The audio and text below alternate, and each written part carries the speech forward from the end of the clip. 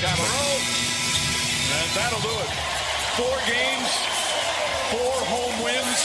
Both teams hold serve. It's now a best of 3. I'm not cheering for injuries. I'm not rooting for players to get hurt, but injuries are part of the game. Injuries are part of sports. I'm not rooting for them, though. But on second thought... This is where Wisconsin gathers to talk sports. Packers, Brewers, Badgers, Bucks. The Wisco Sports Show is on the air. Here's your host, Grant Bills.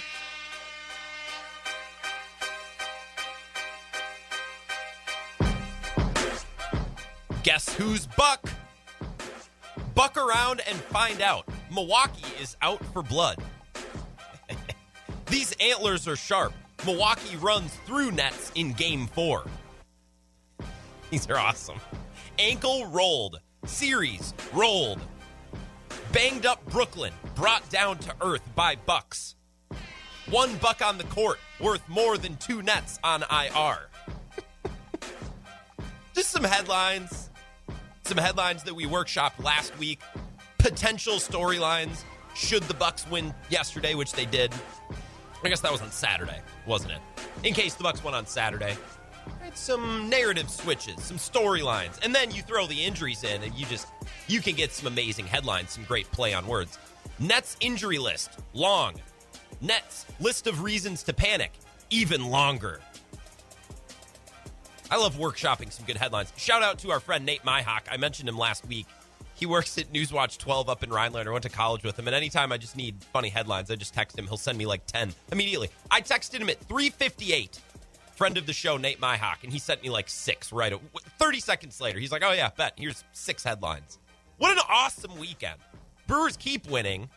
The Bucks not only got a Game 4 win and tied the series up, but they did so in the exact form and fashion that we wanted. A blowout. Yeah, the Kyrie Irving injury complicates it a little bit, but they still got the blowout and all of the effects that come along with that blowout. A narrative switch, right? The swing of the pendulum. Now everybody's on the Bucks. Now we're talking. Now we got a series. What a time to be alive. It's the Wisco Sports Show. My name is Grant Bills. Not just the Bucks this weekend, but the Brewers kept winning.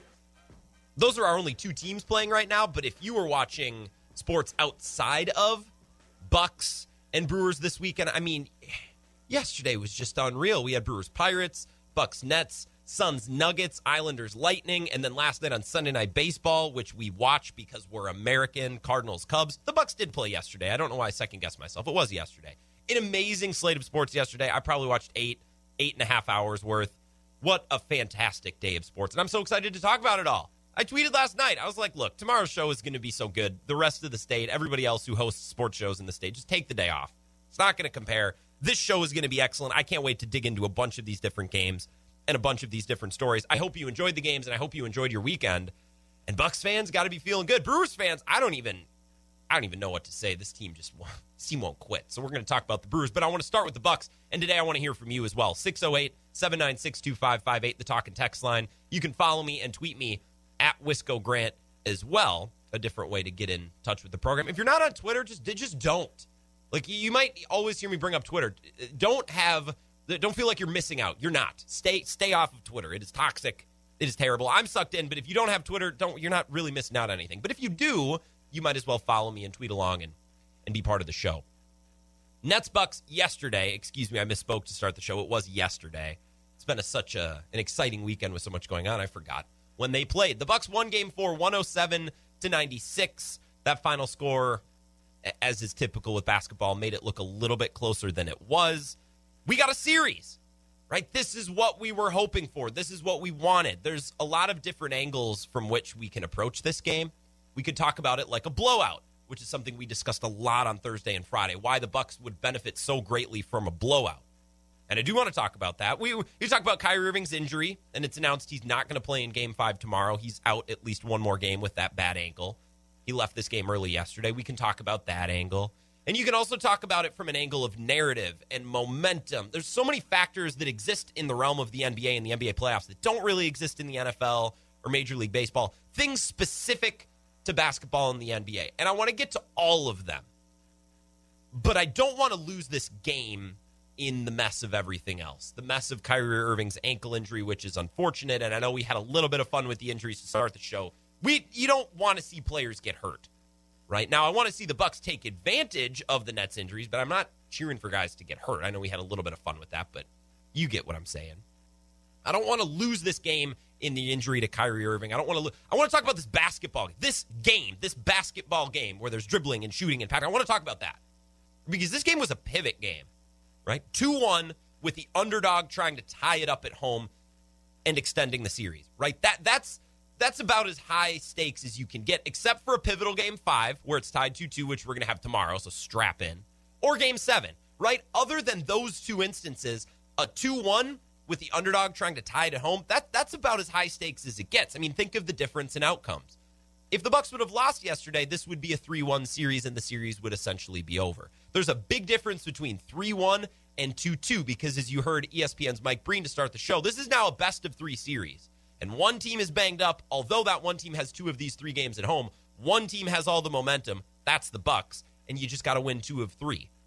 Big difference between 2-2 and 3-1. Yesterday was a pivot game. Series essentially ends, or the series is just getting started, right? That's the case because the Bucks were able to win yesterday and tie up this series. I think going into yesterday's game, before Kyrie got hurt, before PJ Tucker put on a masterful defensive performance, before all of these things transpired yesterday afternoon, right? We were much more simple-minded yesterday at like 10 a.m. We had a lot less on our plate basketball-wise. Before this game, I think most folks were watching this game through the lens of shooting. Right? Most people came into this game thinking, hey, the Bucks are finally going to shoot well. They're finally going to have a good shooting game because they haven't had one yet. I think that's what everyone was thinking. Game 1, from 3, they shot 6 of 30. That's an even 20%. In Game 2, they shot 8 of 27, which is 29%. Game 3 was even worse. They shot 6 of 31, which was 19%. Through 3 games so far, the Bucks have not even had a close to average three-point shooting performance. They shot 38, almost 39% from 3 during the regular season. They didn't come within 10 percentage points of that in the first 3 games. So I think everybody expected yesterday to be the day. That game yesterday was going to be the game where finally the three-point shooting shows up and they don't shoot like crap and they actually look like they have some sort of cohesion and fluidity on offense. And I was looking on Twitter and I was reading right before tip because I like to try to put myself in the mindset of everybody else before tip-off. What are people preparing for? What are people expecting to see? What's on everybody's mind right before the game starts? And Nick Wright from Fox Sports tweeted this out, and I'm like, yeah, I think that makes sense. This is his tweet, and this was 2:16, so about 20 minutes before the game started. He said, the biggest NBA game that's been played since Game 6 of the NBA Finals is about to tip off. As I said on Thursday night, I think today is the day that Milwaukee finally hits 15-plus threes and gets to 115-plus points. They are going to be knotted at 2-2 back in Brooklyn on Tuesday night. Now, one of those things happened. They did hit 15 threes. The Bucks shot 16 of 47, which is 34%, which is still lower than their season average. Right now, they didn't get to 115. Nobody has been scoring at a stupid high clip in this series. The defense has actually been pretty good by both teams. But Nick's point that he made before the game was correct. Everybody expected shooting progression from the Bucks, right? The opposite of regression, progression. They did get closer to their average. They didn't get there. They didn't get to that 39 number that we saw during the regular season. But then again, regular season numbers are going to be a little bit higher. The defense isn't quite as intense. The referees let people play a little bit more in the postseason. We certainly saw that was the case yesterday. Once this game started, I tried to watch through that lens, right? The lens of assumed supposed shooting improvement, right? I watched this game with the mindset, okay, they're probably going to shoot better. So when they do, how do they take advantage of it? Or when they don't, how do they make up for it, right? That's what was in the front of my mind. And right away to start this game, the ball movement was there. The passing was there. The potential assists were there. The shots just didn't fall right out of the gun. They started 1 of 9 from the field. But they got good looks, which is really backwards to think. They fell behind early. They started 1 of 9 from the field, and yet they were getting good shots. They were doing the right things. I think Stan Van Gundy at one point even mentioned, I like the shots they're getting. Like they were getting good looks, they just weren't going down. And over the course of the first quarter, they got progressively more aggressive. They ended the first quarter after starting 1 of 9. They finished 5 of 11 from 3, which is 45%. Right? I loved what I saw from Chris Middleton. He hunted his shot. Once the first one went down, he kind of took matters into his own hands, looking to keep shooting, to keep building a rhythm, to keep kind of building a foundation to play off of, because Middleton hadn't really gotten it going yet Game 1 and Game 2 were nightmares. Game 3, no one really got it going. And he had a couple of successful plays, a couple of successful shots yesterday early. So he's like, give me the ball. I got to keep putting up shots. I got to keep building that rhythm. And he did. I loved what I saw. Pat Connaughton was aggressive. Bryn Forbes was aggressive. Brooke Lopez was aggressive, although a few too many three-point shots for my liking, but I appreciated the aggressiveness. It's almost like these Bucks players knew we can't shoot any worse than we already have, right? Worst case scenario, we simply maintain what we've been doing for the last 3 games. So they shot not with reckless abandon, but with the requisite amount of aggression that was necessary yesterday, especially at home, especially with a chance to put Brooklyn on their heels, right? They're trying to push back the momentum of this series. And if they get a win yesterday, you're really, really swinging the momentum back. That takes a certain level of aggression. That invites a certain level of aggression, and I think they met that in the first quarter. Drew was attacking the rim. I didn't love what I saw from Giannis. He looked tentative. He looked like scared. I don't know what he was scared of, but he looked tentative early. He was the one player that didn't seem to have the appropriate level of aggression. And then halfway through the second quarter, Bucks are up 4, and everything changes. Kyrie Irving comes down wrong on his ankle, and the series changed. The game changed. Honestly, the outlook of the playoffs changes considerably because Kyrie leaving yesterday's game, considering that James Harden is already out, Kyrie's absence completely changed the math of this game and probably the math of the series. He's not even going to play tomorrow night in Game 5 either. Things changed considerably because once Kyrie left, the Bucks are now the much better team. Much better team. They don't need to rely on good three-point shooting to beat a Nets team that features Kevin Durant and Joe Harris. They can shoot 20% from 3 and still beat Kevin Durant and Joe Harris if just a couple of simple things fall into place. Once Kyrie left, they don't need an above-average shooting night to win. They don't need good luck. They don't need to outpunch their weight class. They just need to not be terrible. The math changed quite a bit. We don't need to jack long threes. We just need to do the little things, attack the paint, get Drew Holiday involved, get some looks to Middleton, who was really timely when he hit shots in the second half yesterday. Like every time Brooklyn tried to make a little bit of a push, Chris Middleton seemed to have an answer, right? Giannis is no longer playing scared once Kyrie leaves. Drew is attacking the rack. Chris Middleton made a couple of good looks to get to the rack, too. He had a move on Kevin Durant in the corner where he did this little hesitation dribble and just went up with the left hand high off the glass. Middleton can get to the rack when he wants to. And once Kyrie Irving left, I think there was this recognition either in the huddle or by individual Bucks players, or maybe it was just something that was unsaid. It's like, let's not even mess around shooting threes. Like, we don't want to invite a bad shooting night into the equation. Let's just go to the rack and let's be physical and let's end this game. We're at home. We have the energy behind us, and we are pushing the momentum into Brooklyn, into a Game 5, right, in a tie series 2-2. We're putting them back on their heels, and I think their play style of getting to the rack and shooting some threes, yeah, but not nearly as many as I think they would have maybe if Kyrie Irving wouldn't have left the game. Giannis wasn't playing scared. Chris and Drew were getting the rack. Most importantly, PJ Tucker. He had a bunch of points. Really, for the first time in the series, he had shots that fell. He hit 3 of 6 of his three-point attempts, and he was just blanketing Kevin Durant. When he was the primary defender on Kevin Durant, he just did such a good job. And I saved PJ Tucker for last because his effort and his impact plays perfectly into this next point that I want to make. And it's a point that we made on Thursday. It's a point that we made on Friday. PJ Tucker got into Kevin Durant's head yesterday. It's not like Kevin Durant started throwing punches and getting ejected. Not to that degree, but he frustrated Kevin Durant. He got into the head of Kevin Durant like the Bucks got into the Nets' heads yesterday, which was made much easier by the Kyrie Irving injury. Don't get me wrong. But the Bucks still had to take control of this game, hit some big shots in the second half, and win this game by a considerable amount. We talked about a blowout last week and what a blowout would mean for the Bucks.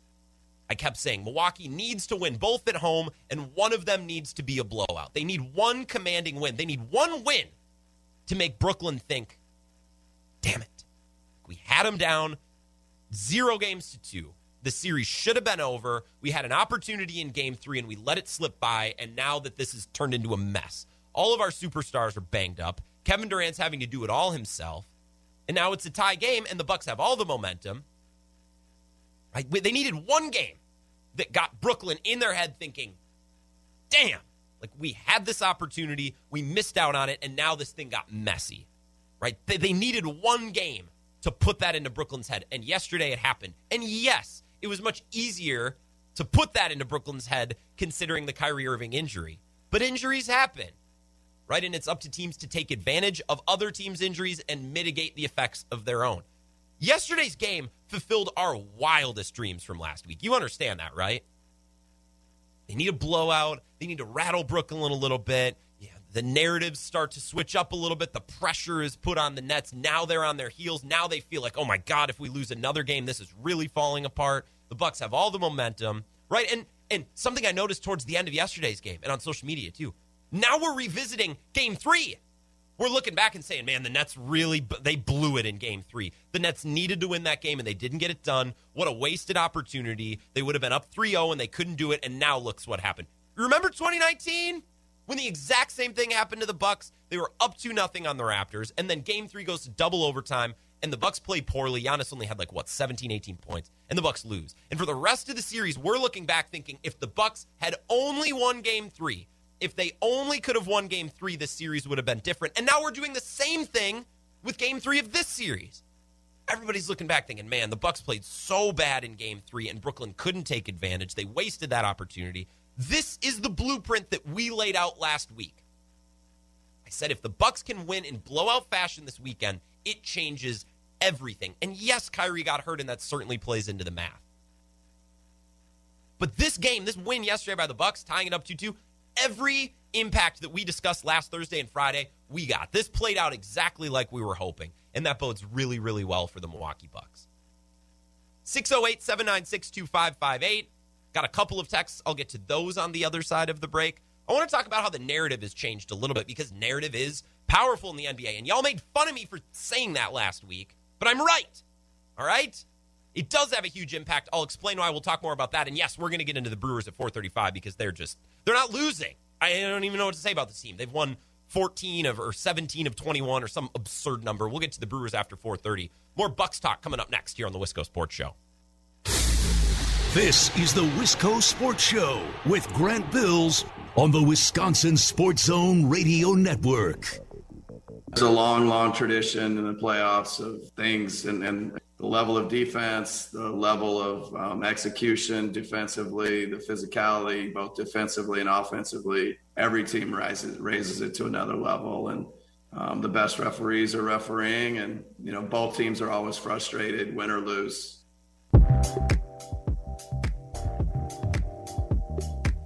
That's Coach Bud, I'm assuming talking about the physical defense of PJ Tucker, but others as well.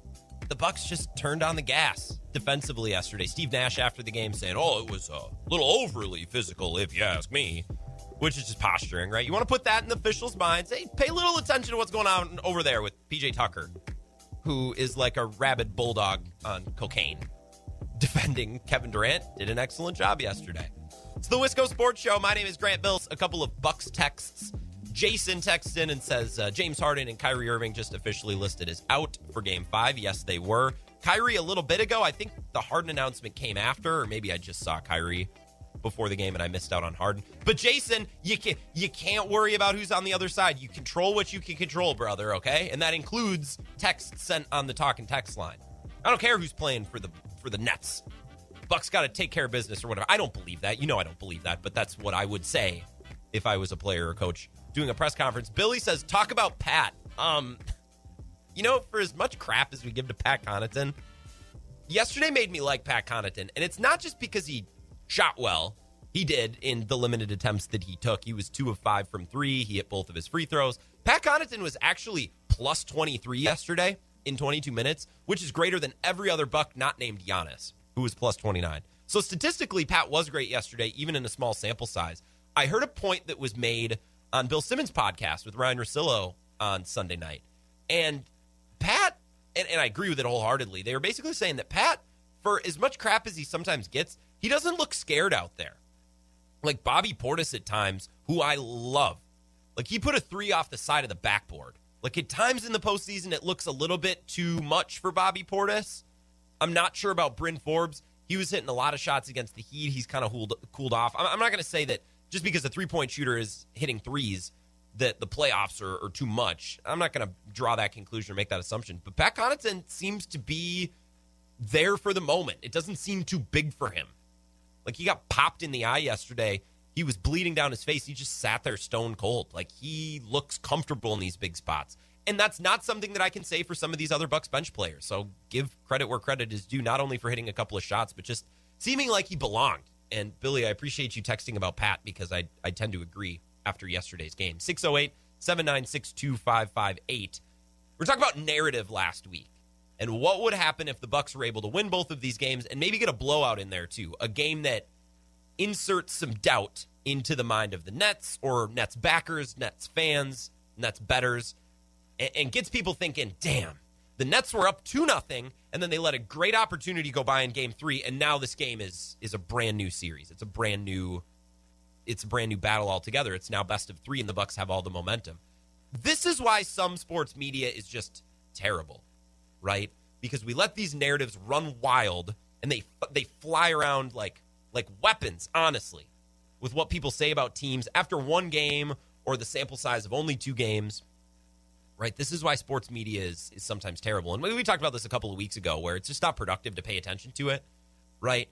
It's funny that people will come on talk shows after 2 games in a series and proclaim confidently that it's done, that it's over, right? This series is done. Well, what happens 2 games later when then it's tied? Like, what? So now it's not over? So now I should listen to what you have to say? We were kind of dragging Chris Broussard last week, who I used to really like. Like, I used to be a big Chris Broussard guy because he was like this very composed, voice of reason NBA reporter, and now he's just some hot take Harry with Uncle Rob Parker on Fox Sports Radio. Here is Chris Broussard on the Bucks after the first 2 games. It is over. Oh, no. Yes, 1,000 times yes. It is over. Oh, we've done All it right, again. period. We've done it again. It's over. And I love, one reason I know it's over, I love Kevin Durant's attitude. You heard in that quote. So you get the point. Basically, what NBA people say is that, it's over, right? Styles make fights in boxing, matchups make series in the NBA, whatever, cliche, blah, blah, blah, blah, blah. So that was after Game 2, right? It's over. It's done. This is Chris Broussard this morning. They can't beat the Bucks. They shouldn't beat the Bucks. That's for darn sure. If they beat the Bucks, shame on the Bucks. If they beat them without Kyrie Irving and James Harden. Blow it up. And it doesn't look like either one is going to be available for Game 5. I mean, we'll see about any games after that. And then I hear Brandon Marshall in the back, blow it up. Why does everyone want to blow up every roster that's ever been conceived or created? What is it with you people? Did you watch the game yesterday? What went well for the Bucks? What went poorly and vice versa? Like, my God. This is why I bring up narrative. Is because this isn't just the voices that I played you. I actually give all the credit in the world to Colin Cowherd today, who I really like. I don't agree with everything that he says, but as a radio solo host, I adore Colin Cowherd in the way that he runs his show. And instead of saying, well, Brooklyn lost due to injuries, move on, he actually broke it down. This stinks for Brooklyn, but this isn't shocking. This isn't surprising. Here's what Cowherd had to say. I saved like 35 seconds of it. All right, let's talk the fragile Brooklyn Nets. Oh, they're fragile now. I'm gonna quit predicting the Bucks Nets series. I think I've whiffed 4 different times. We said last week the Brooklyn Nets have become Tesla. Brilliant, revolutionary. Oh, boy. But Elon Musk running the show, you're not sure what they are day to day. This is what Brooklyn is, fragile. Kyrie Irving, he's hurt again. Kevin Durant, now frustrated, he's the only star left. Blake Griffin, Steve Nash isn't playing him enough. And Harden, I don't know. Does anybody know? Okay, when you lay it out like that, well, of course Kyrie is hurt, or James Harden is hurt, or Kevin Durant could be hurt. This is how this team was built. This is how this team was chalked up. A lot of talkers today just came on and said, well, yeah, the injuries ruined the series, which isn't unfair. Like, that is true. Kyrie getting hurt and James Harden getting hurt, it changed the series. It's not unfair to think that, but life isn't fair, okay? Saying the Bucks wouldn't have won if Kyrie didn't get hurt. Okay, yeah, but he did get hurt, and the Bucks did win. That game is in the books. As Ted Davis would say, it's in the bank, earning interest. This is why I don't like revisiting games, saying, well, they won't win another game playing like that. Well, they don't need to. They won that game. Well, they're not going to shoot that poorly again. Well, that doesn't matter. They did shoot that poorly, right? We have to stop doing this. We have to stop taking from one game and assigning that meaning to another. Every game is new. Every game is played differently, officiated differently, it's shot differently, it's played in a different building, right? And injuries are such a big part of this game, especially with this Nets team. And this has been the book on them all year long. Anytime somebody would try to make a case for the Sixers or the Bucks or, heck, even the Hawks or the insane people that still think the Celtics are any good, what would they say? Well, if you just get into the playoffs healthy, who knows? Maybe Kyrie, completely leaves the team. He has an injury history. Maybe KD has an injury. And this year, James Harden got out of shape and had injury issues. That was the book on them all year. And now we're supposed to act like this is some ridiculous development. This is what we've said for months. And this is the argument for beating Brooklyn. This is also the risk you run when you build such a top-heavy team. This is the same risk that the Bucks ran when they brought Drew Holiday in and they gave up on George Hill and they gave up on, Ersan isn't as good as he was 2 years ago, but you get my point. They went with a top-heavy roster and they jettisoned some of this depth. If Chris Middleton gets hurt, the Bucks are done. If Drew Holiday gets hurt, the Bucks are done. Much like with the Nets, if Kyrie or James Harden or both gets hurt, they're done. Also, the fact that KD is still 100% healthy is a testament to him. Steve Nash has ran him into the ground for 48 to 47 minutes in some of these games. I'm not saying that KD's going to get hurt, but he's been working his guys. Coach Bud hasn't. The Bucks are healthy. As much as we rip on Coach Bud for not playing his guys enough minutes, the Bucks are healthy. Knock on wood, that continues. I want to get to the Brewers because the Brewers have won 17 out of 21. They're out of this world right now, and I want to talk about them because I love the Brewers. Let's see that coming up next here on the Wisco Sports Show. This is the Wisco Sports Show with Grant Bills on the Wisconsin Sports Zone Radio Network. Garcia to right, plenty deep. Polanco back, gone! Brewers lead at 4-2 on a two-run blast by Avi Garcia.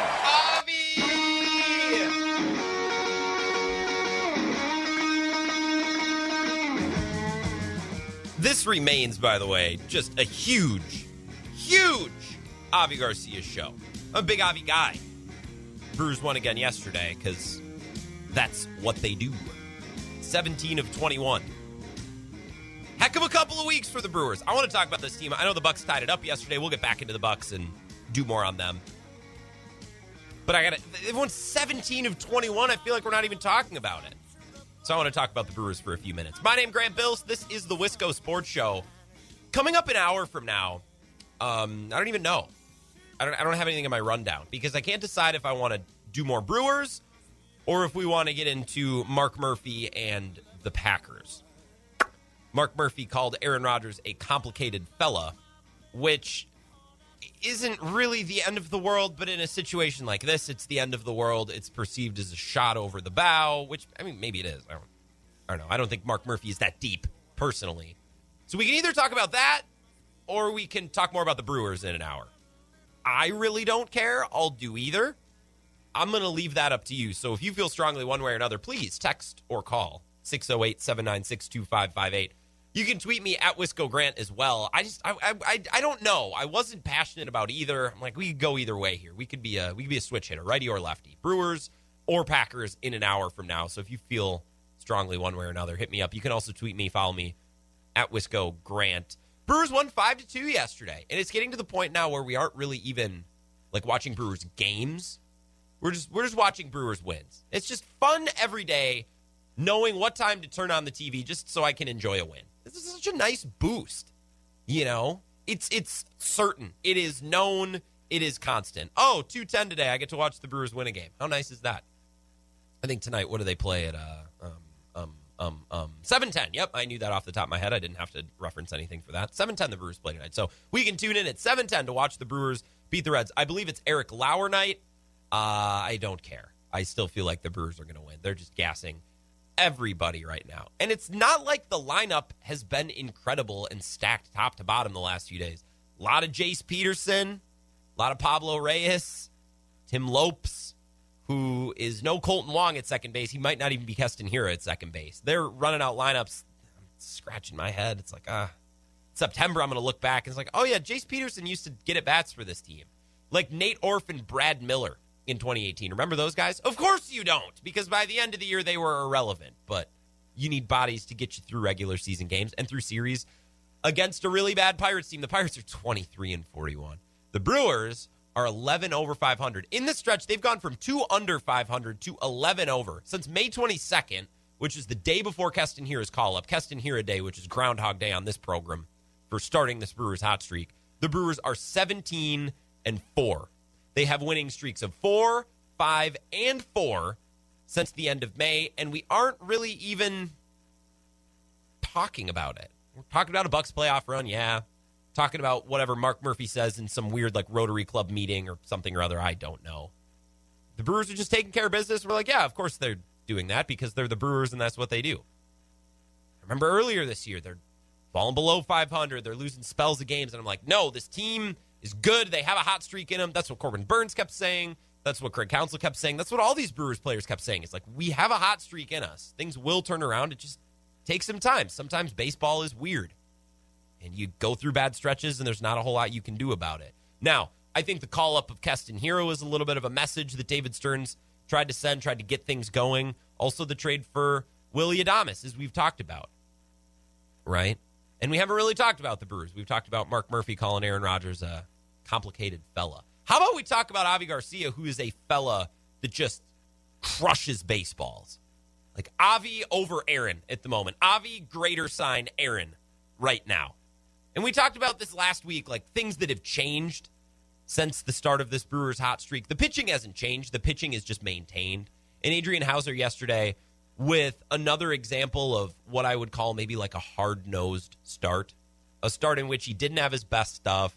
He wasn't electric. He wasn't striking out a dozen guys, but he still fought through. He cleared some innings, which they desperately needed yesterday. I don't think he cleared as many innings as the Brewers would have liked. He got through 5 2/3, almost got through 6 to his credit, but he gave up 7 hits, right? A lot of pitches because he threw a lot of balls as well, right? Like it wasn't the most efficient outing, but it was a hard-nosed outing, and he ate the Brewers a few innings, which is what they desperately needed, and he gave his team a chance to win, right? Willy Adames. We talked about that trade and how that's changed the equation for the Brewers over the last couple of weeks. And I missed on that. My bad. I don't even know who he was, and I will admit that. Yeah, I know he played on a contender last year. Okay. I watched the World Series. That doesn't mean I'm going to remember these guys. We've talked about in the past. Baseball's really regional. Baseball fandom is really regional. I watch my team mostly play against their own division. This year, I guess I've become more of a Sunday Night Baseball fan, which basically means I just see a lot of the Braves. So I'm a Brewers, NL Central, and Braves guy. Non-voluntary, but I'm forced to be a Braves guy. And I missed on this Willy Adames trade. He's been electric. He's hit the ball really well. He's hitting .280 so far as a member of the Brewers. Bunch of RBIs, 3 home runs. He's getting walks, too. His production has been there. His performance has been there. But his energy, too. I keep hearing about his energy from everybody who's interviewed about Willy Adames. Yelich and Counsell and Narvaez are like, yeah, he has this energy. He has this aura. I think this club just needed a shot in the arm. They knew that eventually things would turn around, but maybe that process was expedited by bringing in a bit of a spark plug in Willy Adames. I think maybe they needed that. David Stearns and Craig Counsell might have felt that and made a move to fit that need. Avi, as we talked about, has been crushing. He's picked up a lot of the slack from where Yelich and Hiura and Wong have been lacking for injuries or for lack of performance. Thank God for Avi Garcia and the way he's played. I don't know where the Brewers would be without him right now. He's leading in home runs. He's leading in RBIs. And you hope Keston Hiura can get it going. I'm not going to hold my breath. Hopefully Christian Yelich, who had a great weekend, he continues to trend in the right direction. Right? Those are some of the things we've talked about for the last 2 weeks during this hot streak. The pitching, Willy Adames, Avi Garcia. But over this last weekend even, I noticed some other factors that I think are really helping this team win games. First and foremost, Daniel Vogelbach, yes. I swear he hasn't had a bad at bat over the last week or so. He's just seeing the ball well, which is something I tweeted at Wisco Grant the other night. Over the last 7 days, in 6 games played and 21 at-bats, he's got 5 runs scored, 6 hits, 3 doubles, 2 home runs, 4 RBIs. He has 6 walks, too, in 21 at-bats. He's seeing the ball well. Might not be crushing every ball out of the ballpark, but you see him walk up there, and he's dialed in. He's fighting off pitches. He's pushing the ball to the opposite field. He's doing good hitting things, good fundamental things. Daniel Vogelbach seeing the ball right now. Luis Urias, he's also having some good at-bats, and he's been more productive offensively. He's been in the leadoff spot a couple of times in the last week or so. Right, 2 hits and an RBI yesterday. Luis Urias, we'd seen the offense, especially the clutch offense, and his ability, even when falling down 0-2, he'll fight back, he'll make a pitcher work, and he'll take his walks as well. What's jumped out to me with Luis Urias, and I'm going to knock on wood as I say it because I don't want to jinx it, he's been much better defensively, too. Making highlight plays and preventing runs. And maybe he's been aided by the confidence of Willy Adames. That addition, maybe that works in mysterious ways that we can't understand. Just imagine when Colton Wong gets back, right? They're going to have Wong and Adames, and if Urias is playing third the way he's been defending, it's a really good infield, regardless of who's playing at first base. Vogelbach does a pretty decent job. I think we dwell on the fact, well, he's not really a first baseman. Okay, well, is he good enough? He's not Keston Hiura. Okay, then he's fine, right? Urias' improvement defensively at short or at second or wherever he's playing, third mostly, I think his improvement is a microcosm of the defensive improvement of this entire team. Right? Because we're not too long removed from this team not really being able to get outs. Think back of that pair game against the Royals, that 2-game series against Kansas City, that Wednesday game, May 19th. I went back and looked it up. Kansas City won that game 6-4. And they did so scoring 6 runs on only 7 hits. 7 hits, 6 runs. And the rest of the week, I was talking about run prevention. I'm like, look, this team is limited offensively, but they should not be limited defensively or with pitching, right? Teams should not be able to score 6 runs on 7 hits against the Brewers. You should need extra hits to score runs against the Brewers. You should need extra offense. You should, for every run that you get across, for every hit that you get, you should need a hit and a half. You should need 2 hits because the Brewers are built on run prevention, pitching, and defense. The threshold for offense against the Brewers should be higher. The bar should be higher. You need to clear a higher threshold in order to score against the Brewers, and that wasn't the case just a couple of weeks ago. And I know it was against the Pirates yesterday, although the Royals stink too. So if we're making measuring sticks out of these teams, we can't pick and choose which teams are bad, right? The Pirates yesterday had 2 runs on 10 hits. That's an encouraging sign. That's the other side of this coin, right? If it's bad, I'm talking about it's bad that teams are scoring 6 runs on 7 hits. The other side of that coin, the desirable result, is for a bunch of hits on the bad day for the pitching and defense, but only 2 runs are coming across, meaning you're not throwing the ball all over the infield. You're making plus plays defensively, right? And you're making good decisions. And the catching is holding up defensively. You're throwing out base runners. You're not allowing pass balls and a lot of walks, right? Yesterday was the desired play style in terms of run prevention for the Brewers. Yeah, you give up a lot of hits, but it still shouldn't lead to a lot of runs. If the ball's staying in the ballpark and they're not extra base hits, you should be able to clean those guys up because you have good defenders. They're without Lorenzo Cain. They're without Colton Wong. They have room to improve defensively, and I think they will over the course of the next couple of weeks. But a big step by Luis Urias with the addition of Willy Adames, and those 2 things might be connected, right? That's made such a big difference. Teams are having to earn it against the Brewers. Wasn't the case a month or so ago. That's made a big difference. 608-796-2558. That's the way to text the show. You can tweet as well. Let's go to the phones really, really quickly before we take a break. Is this Scott? Scott, is that you on the talk? Oh, I got to pick up the phone. Hold on. Scott, is that you? Jump in quick. That Willy Adames trade, the other guy that came along with it, kind of a goofy-looking guy, that Richards. Yeah. He came in after Corbin Burns. You know, you always picture with these ace, quote-unquote, guys that, hey, he gave up a couple runs in the first and second, but he still struggled, got the bases loaded with nobody out in a way that if the Pirates had done anything there, they might have just put the nail in the coffin. But that Rogers came in and struck out the side. And I think, obviously, he was the thrown-in guy when Adames was the marquee talent. But if we're giving up 2 relievers, getting a shortstop and a reliever back, and a reliever can do something like that, strike out the side after Corbin Burns got the bases loaded was a pretty effective coming out party for him. So I just wanted to give him some props over the weekend. Yeah, thank you, Scott. And I agree with you. And I think if we're going to give credit to starting pitchers for working their way through an outing, I think we also got to give credit to then the reliever who comes in and really seals the deal. That was Richards on Saturday. That was brilliant. He came in and just gassed 3 straight hitters. And before you knew it, the Pirates went from bases loaded, nobody outs to the inning's over. And at that point, it's like, okay, this Brewers team is clicking right now. Everybody is playing their best brand of baseball. Everybody is doing a terrific job. And you mentioned the throw-in, the reliever, the Chris Middleton in the Willy Adames trade. The Brewers need to get plus performances from their relievers, whether it's Brent Suter, you mentioned Richards.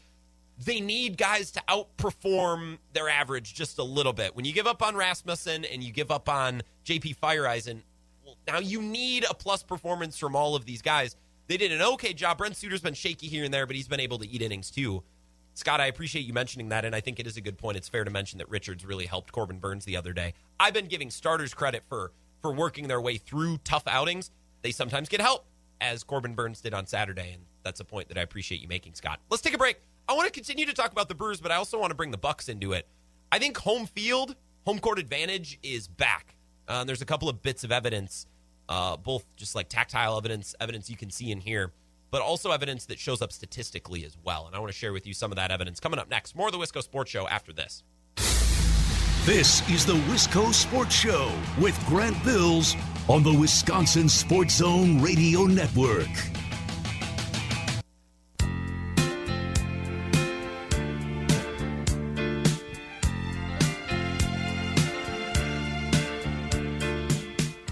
I want to read you this little tidbit from Tom Haudricourt. He's covered the Brewers for the Journal-Sentinel for a long time. Tweeted this out. Craig Counsell said he watched the last 4 innings of Brewers game with family at home after son Brady's graduation ceremony was over. Said it was a first for him and enjoyable, particularly after they took the 5-2 lead. That's king behavior. Sitting back watching my squad get a win after I go to my brother's graduation. Yeah, that was cool. Pat Murphy managing the game and Craig Counsell able to go to his son's graduation. That's cool. And why not? There's 162 regular season games. You don't think a manager can miss 1 or 2 of them for a family thing? Good for Craig. And congrats, Brady, graduating from Whitefish Bay. It's the Wisco Sports Show, the #1 Craig Counsell program in the state, among other things. My name, Grant Bills, on Twitter, @WiscoGrant. 608-796-2558. You can reach out that way, as Scott did before the last break. And I apologize because I brought Scott in and forgot to pick up the phone. So we started talking, and I'm pretty sure we missed the first thing that he said. My bad. I was up late last night. I was trying to watch a bunch of sports. I was just trying to soak it all in. I did so much work on the show last night before I went to bed. I got in a groove, and I woke up tired. What's new? Something that I noticed a lot of over the weekend, especially yesterday, there were just so many games on. Between the Bucks, the Brewers, and some other random games, I really felt and I really noticed crowds over the weekend. Fans. When Brooke hit that 3-point shot last night, I don't know if I'd heard anything like that since pre-pandy, since before the pandemic. I don't know if this does it justice, but I did cut the sound. And the Bucks have found their stroke from downtown. Middleton on the steal. Holiday on the drive. Lopez, long three. Got it! So you can hear the crowd. Also, Mike Breen is so much better than the next best basketball announcer. Like the gap between him and number 2, it has to be larger than in any other league, right? Like, I think the best play-by-play man in the NFL, you don't have to agree, I'm just giving you my opinion, I think it's Joe Buck, but Al Michaels is fantastic. Nance is spectacular. Like, all those guys are really good, right? In baseball, like Vasgersian was doing Sunday Night Baseball last night. He's really good. I love Joe Buck in baseball, too. Smoltz is excellent. I'm not sure who's best. In basketball, Mike Breen is so much better than the next closest basketball announcer. I don't even know who would be number 2. I don't know.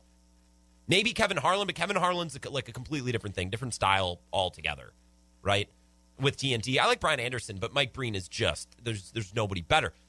Aside from the crowd noise, which I hope that kind of exemplified a little bit if you didn't watch the game and you didn't see it. You can tell by the shooting numbers, too, that home court advantage is at least a thing in a way that it wasn't in the regular season or last year. Not all of these arenas are full capacity. I'm not sure which ones are and which ones aren't. They're pretty close. Role players and the way that they shoot or don't shoot is a good litmus test for home court advantage. For example, Joe Harris, while shooting threes in Brooklyn, 8 of 16. He's been 3 of 13 so far shooting in Milwaukee. That's how it goes, right? And then Bucks role players yesterday get it going. Pat Connaughton and PJ Tucker, 5 of 11 combined. You see role players struggle on the road, play well at home. We've seen that dynamic come back into play in the postseason this year. It was loud and clear and obvious in yesterday's game. You could feel the crowd at AmFam Field yesterday during the Brewer game. Yelich mentioned it after the game. I couldn't find the sound, but I got the quote about the pinch hit opportunity on Saturday. I love those situations when everyone's getting loud and getting wild. it's even better when good things happen and keeps getting louder and louder and louder. This is when Yelich came up to pinch hit the other night. You can just hear the crowd. Here comes Christian Yelich. This is how loud that is. On his bobblehead day. I mean, it's just, everybody's on their feet. Everybody's fired up just to be back in stadiums again. Last night, during the Cubs game, Cubs-Cardinals, Sunday Night Baseball. By the way, the Cardinals are below 500, so we can all laugh at them and poo-poo them. Wrigley was nuts. It was packed to the seams. They were making cup snakes that went up, I swear, to the third deck. Like, it sounded like it was a playoff game in there. Like, crowds are back. Home field or home court advantage is back, and it's having an effect on certain players. It's affecting role players in the postseason. I think it's impacting some of the Brewers players. I think it impacts a player like Javi Baez, right? Like, these players are showmen. They're entertainers as well, right? Not everybody can just come into an empty studio every day and just do it in front of nobody. That takes a special a little bit different, right? Very different. Coming up in the second half of the show, I want to start with the Bucks, and then we'll see where we go. At 5:30, I even want to do the Brewers or the Packers. I'm not sure which. If you feel strongly one way or another, call your shot. Send a text, send a tweet, because I'll do either. I don't really care which one. We'll do one or the other coming up. But coming up next, I want to get back into the Bucks, continue to break down what happened yesterday, and not just dwell on the Kyrie Irving injury, because there's other interesting tidbits of this game and series to dig into as well. We'll do that coming up next here on the Wisco Sports Show.